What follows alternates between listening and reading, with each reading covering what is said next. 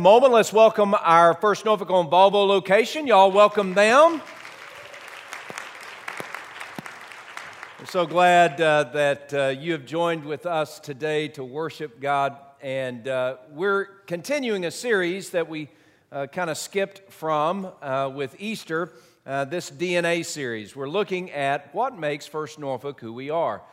Today we're talking about Christ's love. Now, all of us, regardless of religious background, regardless of philosophical makeup, every person from the beginning of time to today and on until Jesus comes again has this DNA code in them, and that is a desire to love and to be loved. Every person longs to love and longs to be loved. There's no one made who isn't that person. You are that person today. And it doesn't matter if you're young, old, male, female. You are a person made, created with a yearning and a desire to be loved and to love others. And that's who we are. As we have grown over time, or if not, we still desire to love and to be loved, and we express that in different ways. Think of it this way. When I was, Edie and I, my wife and I were married, and as we started having children, I was serving in a church that allowed me the privilege at different times to go and be a camp speaker or a retreat speaker, and that was a way to make a little extra money for my home and for all those chittens that were coming up. And that has not changed. I still have to make a little extra money for those chittens that are coming up.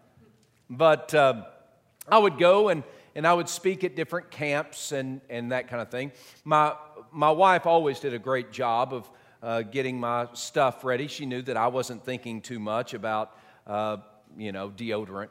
And so she was always quick to put deodorant and toothpaste, the thing that all boys always forget. And I was 20-something, so anyway.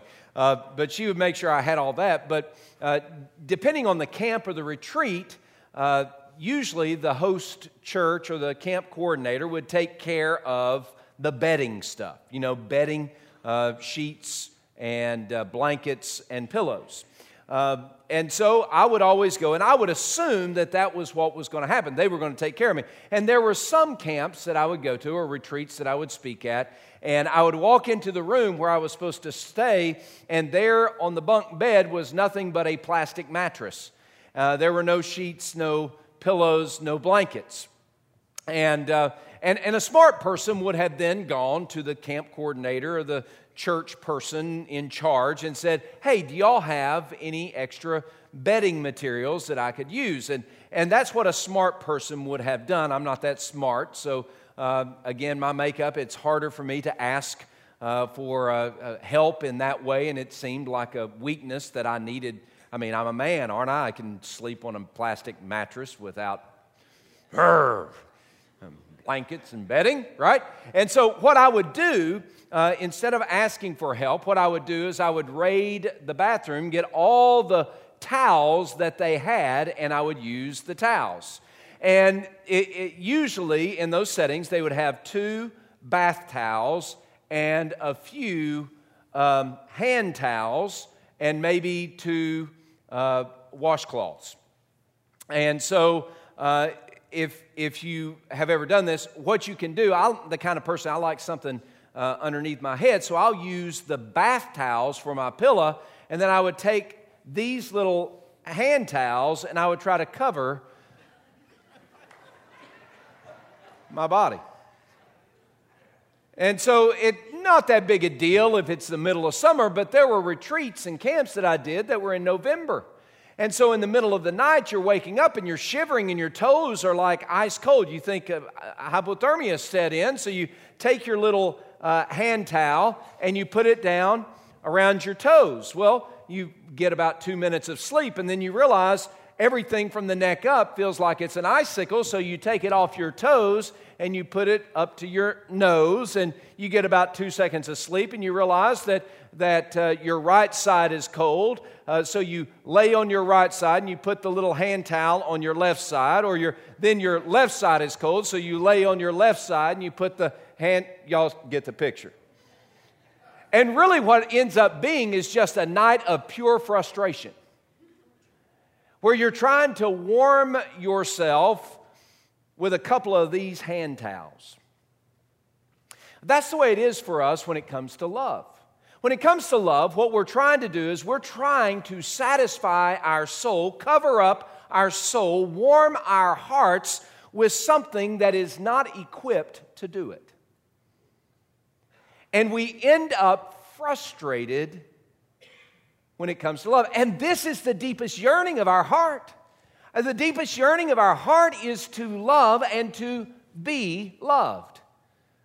And so when we have hand towel affections, we wonder why it is we're so frustrated in different areas of our life, whether it's at church or at work or at home or in our marriage or with our children or with our parents. We wonder why it is we get so frustrated. It's because we're looking to those relationships to be more than what they're equipped to be. They're just equipped to be hand towels. And so when we start searching and yearning and trying to fill up the pieces that these hand towels aren't covering, that's when you start romanticizing the reality of this search and quest for love. It is romanticized. It's a real journey, but it's a romanticized journey. And there are literally millions of dollars made by country western singers who have romanticized this quest for love, this frustration with only having a hand towel kind of love and wanting a love that will cover all that we are. And there are many that I could quote, but there's one that really sinks deep into my soul and into my memory, and one that I can quote at any time, although there are many. This one seems to fit the best. It's from the Urban Cowboy soundtrack. It's a guy named Johnny Lee, and he had a cowboy hat that had a big feather on the front. He was tough. Anyway, he sang a song that goes something like this. Looking for love in all the wrong places. Looking for love in too many faces. Searching their eyes, looking for traces of what I'm dreaming of. Hoping to find a friend and a lover. God bless the day I discover another heart. Ooh, ooh, looking for love. And that's just one of many songs that talk about the quest for love. And it's not just romanticized in country songs, but it's also in the culture of Disney. A tale as old as time. A song as old as rhyme. Beauty and the Beast. It's displayed in characters that we sympathize with. Cinderella, experiencing all kinds of abuse, longing to love and to be loved. Finally getting to go to a big banquet and a ball and getting to dance with the prince who will be the king. And then all of a sudden the clock chimes 12 and she races away. And all that she leaves behind as a clue for the prince to track her down in his kingdom is a little glass slipper. And he finds her, and they live happily ever after. But that's not true. See, sometimes the glass slipper shatters. Sometimes the beauty and the beast who became a beauty turns back into a beast. And all the while, we're still searching for that love that will delight our soul. And yet we're depending on something that is not equipped to do it. And that's why the value that we look at today is that the greatest delight in life is experiencing not just love, not just any kind of love, but the only kind of love that will satisfy our soul. The only love that will feed the yearning of our heart. The only love that will fill up all the missing pieces of our life. The only love that can warm us head to toe, inside and out. The only love that will cover us completely and sufficient for every aspect of our life. This is the love of Jesus Christ. If you want to taste love, then here it is. It doesn't depend on your husband. It doesn't depend on your wife. It doesn't depend on your children or your parents, your cousins or your uncles. It does not depend on how your boss treats you or how your neighbors treat you. It doesn't depend on how well you're liked in the church or how popular you are in the community. The only thing that matters is your connection to Jesus Christ. He offers you a love that will fill you up and satisfy you inside and out. That's what Paul is talking about in Ephesians chapter 3. In Ephesians chapter 3, Paul begins a prayer in verse 14, and he's praying for the Ephesian believers, and he's praying that they might experience Christ's love, and that's my prayer for you. Look, I've been praying for you this week. I've been praying that you would be overwhelmed by the love of Jesus Christ. That you would be so consumed by His love that it would chase away your bitterness and chase away your hatreds and chase away your disappointment and chase away your fear and chase away every longing and yearning that you have unfulfilled. I've been praying that you would taste the love of Christ, for it is the love of Christ that will delight your soul completely. So Paul begins with this prayer, Ephesians 3, beginning in verse 14. He says, "For this reason I bow to my knees. I bow my knees to the Father of our Lord Jesus Christ, from whom the whole family in heaven and earth is named, that He would grant you, according to the riches of His glory, to be strengthened in the inner man, that Christ may dwell in your hearts through faith, that you, being rooted and grounded in love, may be able to comprehend with all the saints what is the width and the length and the depth and the height, to know the love of Christ which passes knowledge, that you may be filled with all the fullness of God." As we look at this passage, I want us to see and understand that the love of Jesus is so much more than just the sentimentality that we've settled for. It's more than the romance novels that allure us for a moment but leave us kind of wanting in the end. It's more. You know, so often we think of love in terms of a cool breeze on a hot summer day, but the love of Jesus is so much more than that. We think of love as a warm fire in the middle of winter's chill, but the love of Jesus is so much more than that. We think of love as flowers and candy and kisses and kindness, but the love of Jesus is so much more than that. The love of Jesus sinks down to the very heart of who we are and shapes our lives toward delight and joy beyond the ordinary. How do we get hold of that? And should we get hold of that? See, there are some people here today, and I believe this. There's some, and you just don't believe that the love of Jesus is what I'm talking about. You don't think it is. You don't think it is life's greatest delight. Well, let's try to answer that. Why is the love of Christ life's greatest delight? Why is it? Why would I suggest this? Why would this be a value for our church? Why do we think Christ's love is so powerful? Because as we look at who Jesus is, the mission that God has sent Him on, as we look at Him, we see what His love does, and His love meets the deepest yearning of our heart. It is His love that scratches the most profound itch that we have, and that is to be loved. Why is the love of Christ life's greatest delight? Well, because first of all, it's His love that shatters our shame. Now, we all have shame. Y'all know shame, right? Shame is something that we experience because of things that we have done.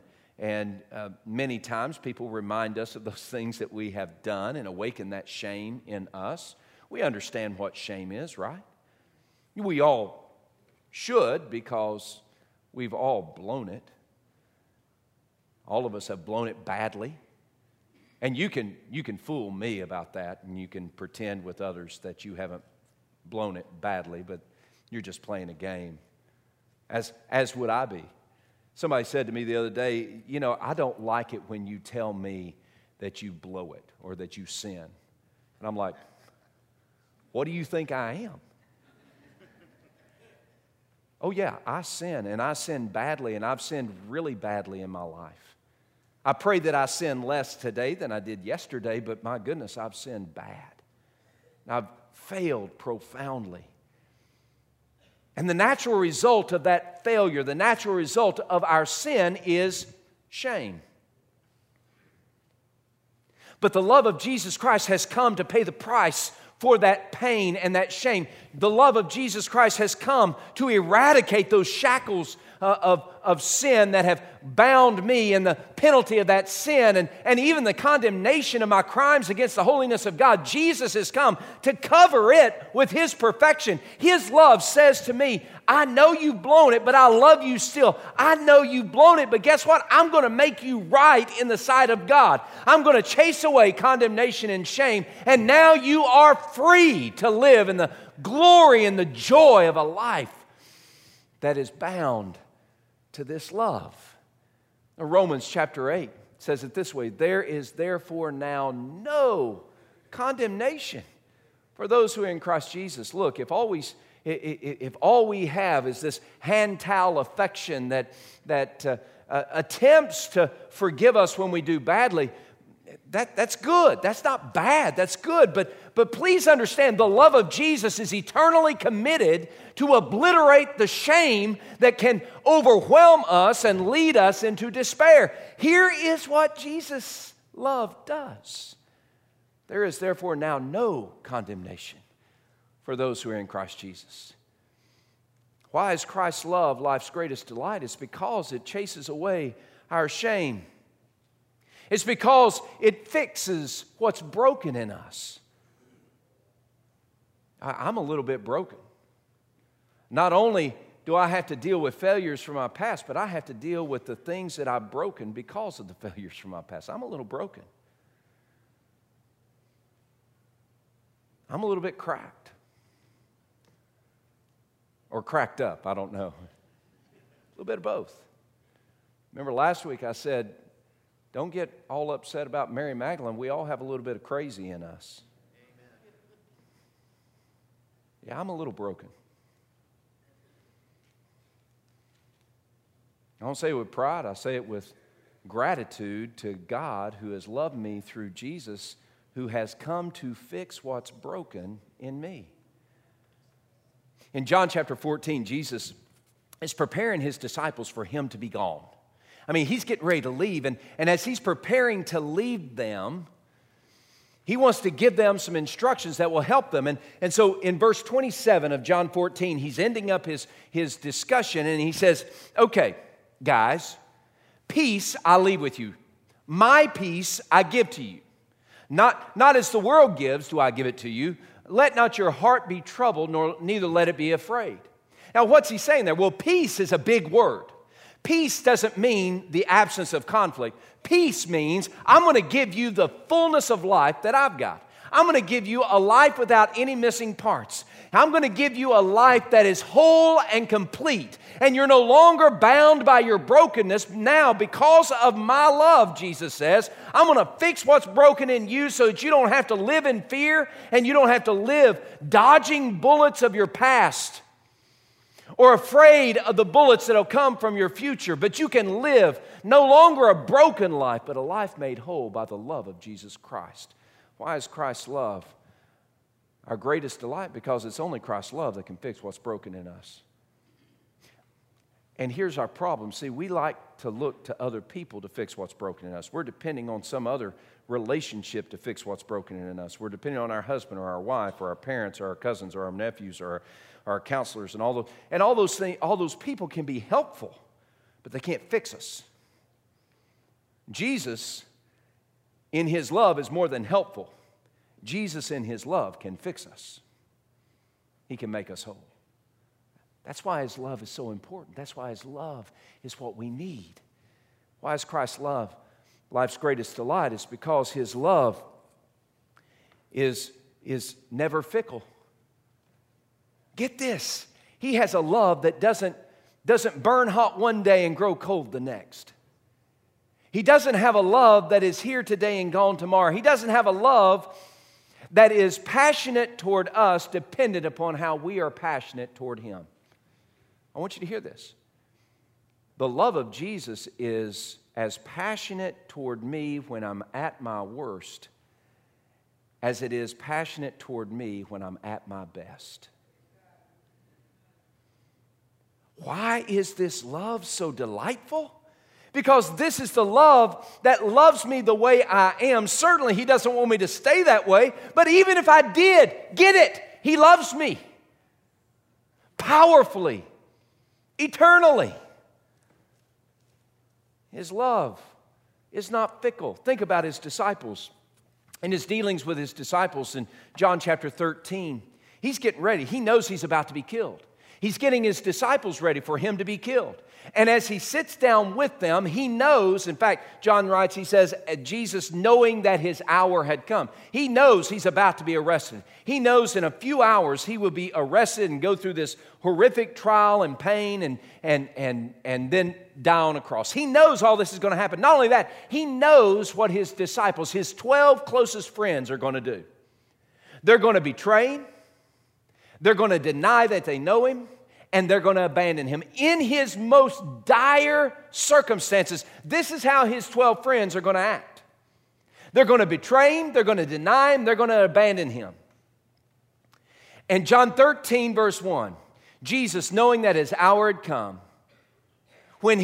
as He had loved those who were His in the world, He loved them to the end. He loved them to the very end. He loved them in spite of the worst that they gave to Him. He loved them. He loved them even though they were unfaithful to Him. He has a love that is not fickle. He has a love that is not dependent on how I behave. His love for me is not conditioned on my behavior. He loves me extravagantly in spite of my behavior. My goodness, He came and He died on a cross while I was a sinner, hostile toward Him. That is His love in action. It is not a fickle love. It is a faithful love. It is a pursuing love. It is a conquering love. Romans chapter 8, verse 38 and 39, Paul writes, I'm persuaded neither death nor life, nor principalities nor powers, nor angels, nor things present, nor things to come, nor heaven, nor hell, nor anything on earth will ever be able to separate us from the love of Christ. He loves us. Oh my goodness, to have that kind of love. And yet we want to settle for this. Why? Christ's love is life's greatest delight. His love never fades, and His passion is always persistent. His love is a love, and we symbolize love with fire, don't we? You know, fire. He got fire in His heart, you know. And Johnny Cash, I'm in a ring of fire, you know. I mean, he's talking about fire and love and passion, right? So often the flame burns bright and then the ash is the next morning. Have you ever had a bonfire, seen a bonfire? How high and hot that fire can be. But you go there 24 hours later and it's just ash. It's gone. Christ's love is not like a bonfire. all ablaze one moment and ash the next. Christ's love is a mighty river whose source has an endless supply that flows, and all who dip their life and their soul and their being in that river are satisfied by His life-giving, transforming love. Here, friends, is how we can be satisfied. This is where we find delight on this earth. This is where our souls are nourished completely. It's in the love of Jesus Christ for us. His love is wide enough to forgive our sin. It's long enough to be patient with us when we're stubborn. It's deep enough to secure us even in our darkest moments. It's high enough even to take us to the very throne of God. This is God's love. Its dimensions are enough and sufficient to cover every aspect of our life and our day and even our relationships. Why is Christ's love life's greatest delight? Because Christ's love answers the deepest yearning of your heart and mine. So how do we experience Christ's love? How can we experience it? And can I just say, if you are trying to experience Christ's love by just coming to church or doing a bunch of religious things or doing a moral kind of path or trying to make sure your goodness is on target, if that's your model and the way you've been trying to answer the cry of your heart, then you're going to come up short. That's not how we get hold of the love of Christ. I mean, Paul said, hey, listen, I'm praying to the God of heaven by whom every family on heaven and earth is named, that He might grant you according to His glorious riches, strengthening through the Spirit in your inner person. So this is a work that only Jesus can do, only God can do by His Spirit. He's got to strengthen us so that there's something that happens on the inside of us. This is not the works that we do. This is the work that God has done for us. He prays that the Spirit of God would awaken us. Well, guys, that's the first step, by the way. If you want to experience the love of Christ, how about let's just pray? How about let's just pray? I've been praying for you this week that you would taste the love of Jesus. Look, I know you're hurting. There are so many people in this room and who've gathered with us this weekend, and you're hurting and you're overwhelmed by circumstances and situations in your life. I understand your pain. I can't fix it. I'm just a hand towel. I can't fix it, but Jesus can. How about talking to Him about your hurt and your heartache and let Him apply His love to your situation? The way we experience Christ's love, let's just pray. Let's talk to Jesus about it. Let's bring Him into the fray of our struggle or our life or our circumstance, our relationships. Let's talk to the Father about it. As we pray, we need to understand that also this idea of faith. We got to believe. We got to pray and we got to believe. There's this idea of faith that needs to take hold of us. And faith in this context, it says that Christ may dwell in your heart through faith. You see that? Christ may dwell in your heart through faith.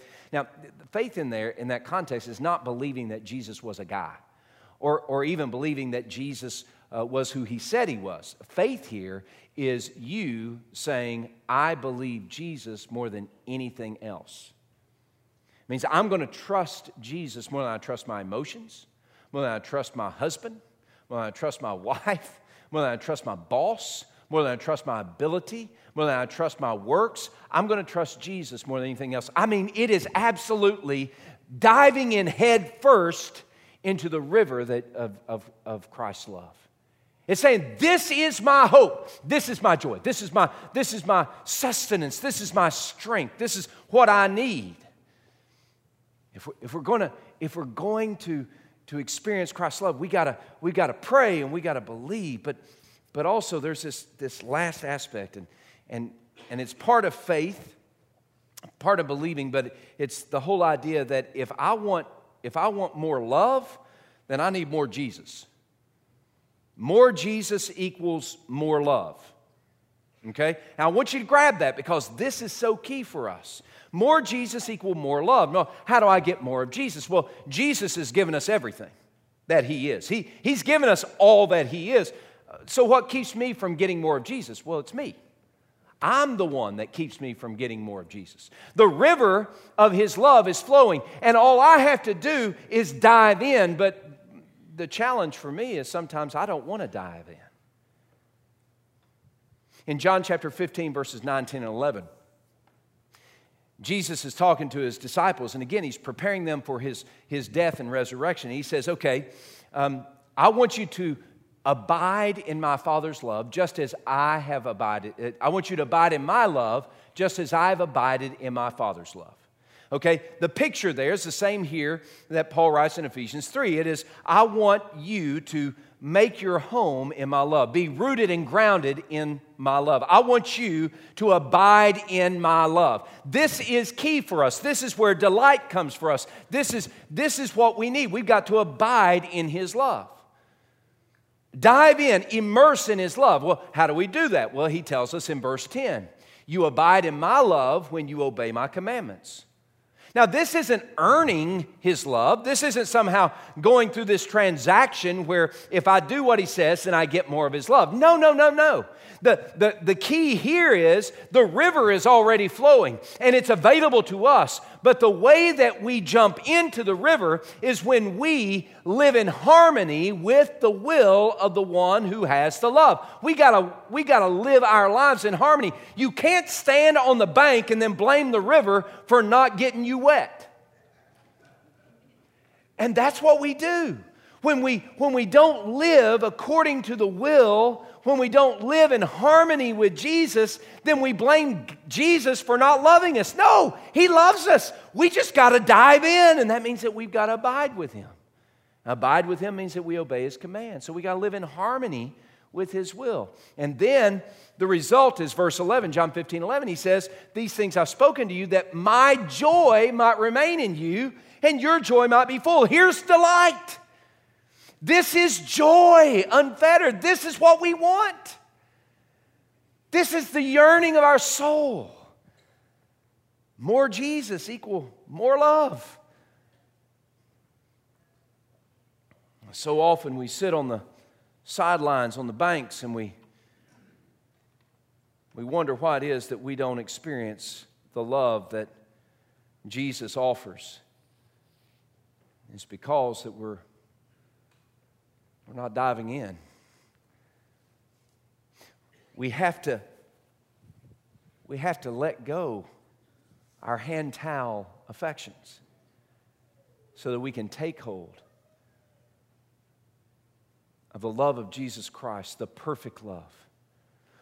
This is the love that can satisfy the yearning of every heart. This is the love of Christ that will soak our lives and our homes and our church with a wellspring of joy. This is the love that makes our souls sing even in the darkest moments. We don't have to search for love in all the wrong places. We've got Jesus who's given us Himself, and He's given us life so that we might live in the fullness of God, so that we might be overwhelmed and saturated and soaked in delight today. Let's go to Jesus and let's find our delight in Him. Would you bow your heads, please?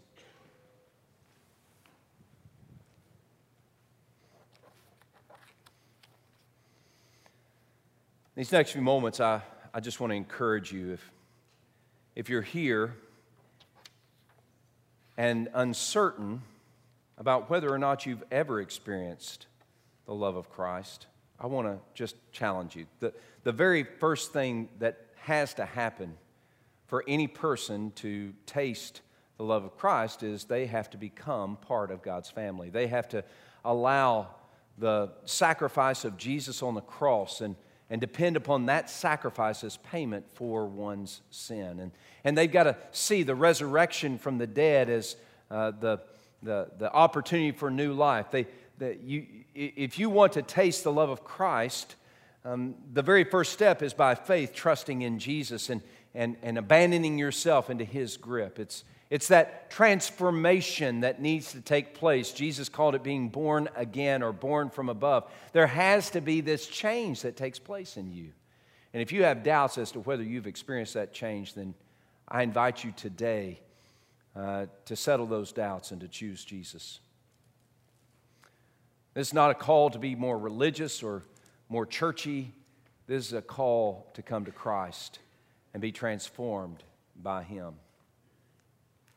I invite you to come to Christ and be changed. And some of you are here today and you are carrying around a load of bitterness and anger, stemming from hurt or pain or abuse or how you've been done wrong, and I get that. But you know, God doesn't want you to walk around in that bitterness and pain and anger any longer. He wants you to immerse yourself in the love of Jesus. Be set free. There's another little section here in Ephesians 3 where Paul writes, he says that we might be able to comprehend with all the saints what is the width and the height and the length and the depth to know the love of Christ. That little phrase, with all the saints, is important for us today as well. See, we're here together, and my prayer, one of the things I've been praying for us this week is that the Spirit of God would enable us as He sows the seed of grace and love in our hearts, that we would then share that love with each other. Love is not something that God has called us to hoard to ourselves, but rather He's called us to share it together. In fact, one of the ways that we see the love of Jesus more powerfully is by how we give and receive love in the family of faith. I wonder how many of us are missing out on love, the full taste, the full measure of love, because we're not sharing that love with others. Maybe that's what you need to do today. You find someone, just share the love of Jesus. So together we might comprehend, apprehend this wonderful, powerful, limitless love that delights our soul. Maybe you need to come to this altar and talk to the Father about how you need a fresh anointing of the love of Jesus, or how that you are committing yourself to obey, to live in harmony with the will of Jesus so that you might taste His love more fully. And maybe you need to come and pray about your own brokenness and ask the love Jesus in His love to once again give you peace, a wholeness of life without any missing pieces. Maybe you just need to come and thank God for how He's transformed your life. These next few moments, I invite you to come. And some just need to sit and reflect and talk to the Father. Some of you need to come to this altar. Others of you, if today is the day for you to choose Christ and be forgiven forever your sin and experience new life, and for the first time taste the love of Jesus, if that's you, I invite you to come to myself or one of the ministers that will be up here at the front.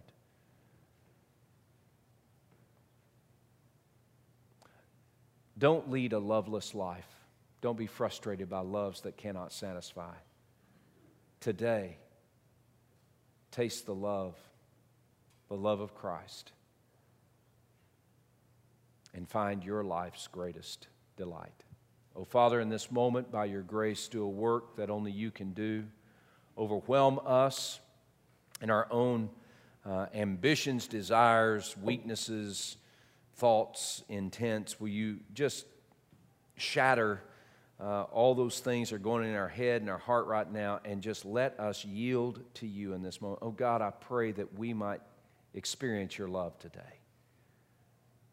and that we would be transformed by it. It's in the name of Jesus we pray. Amen.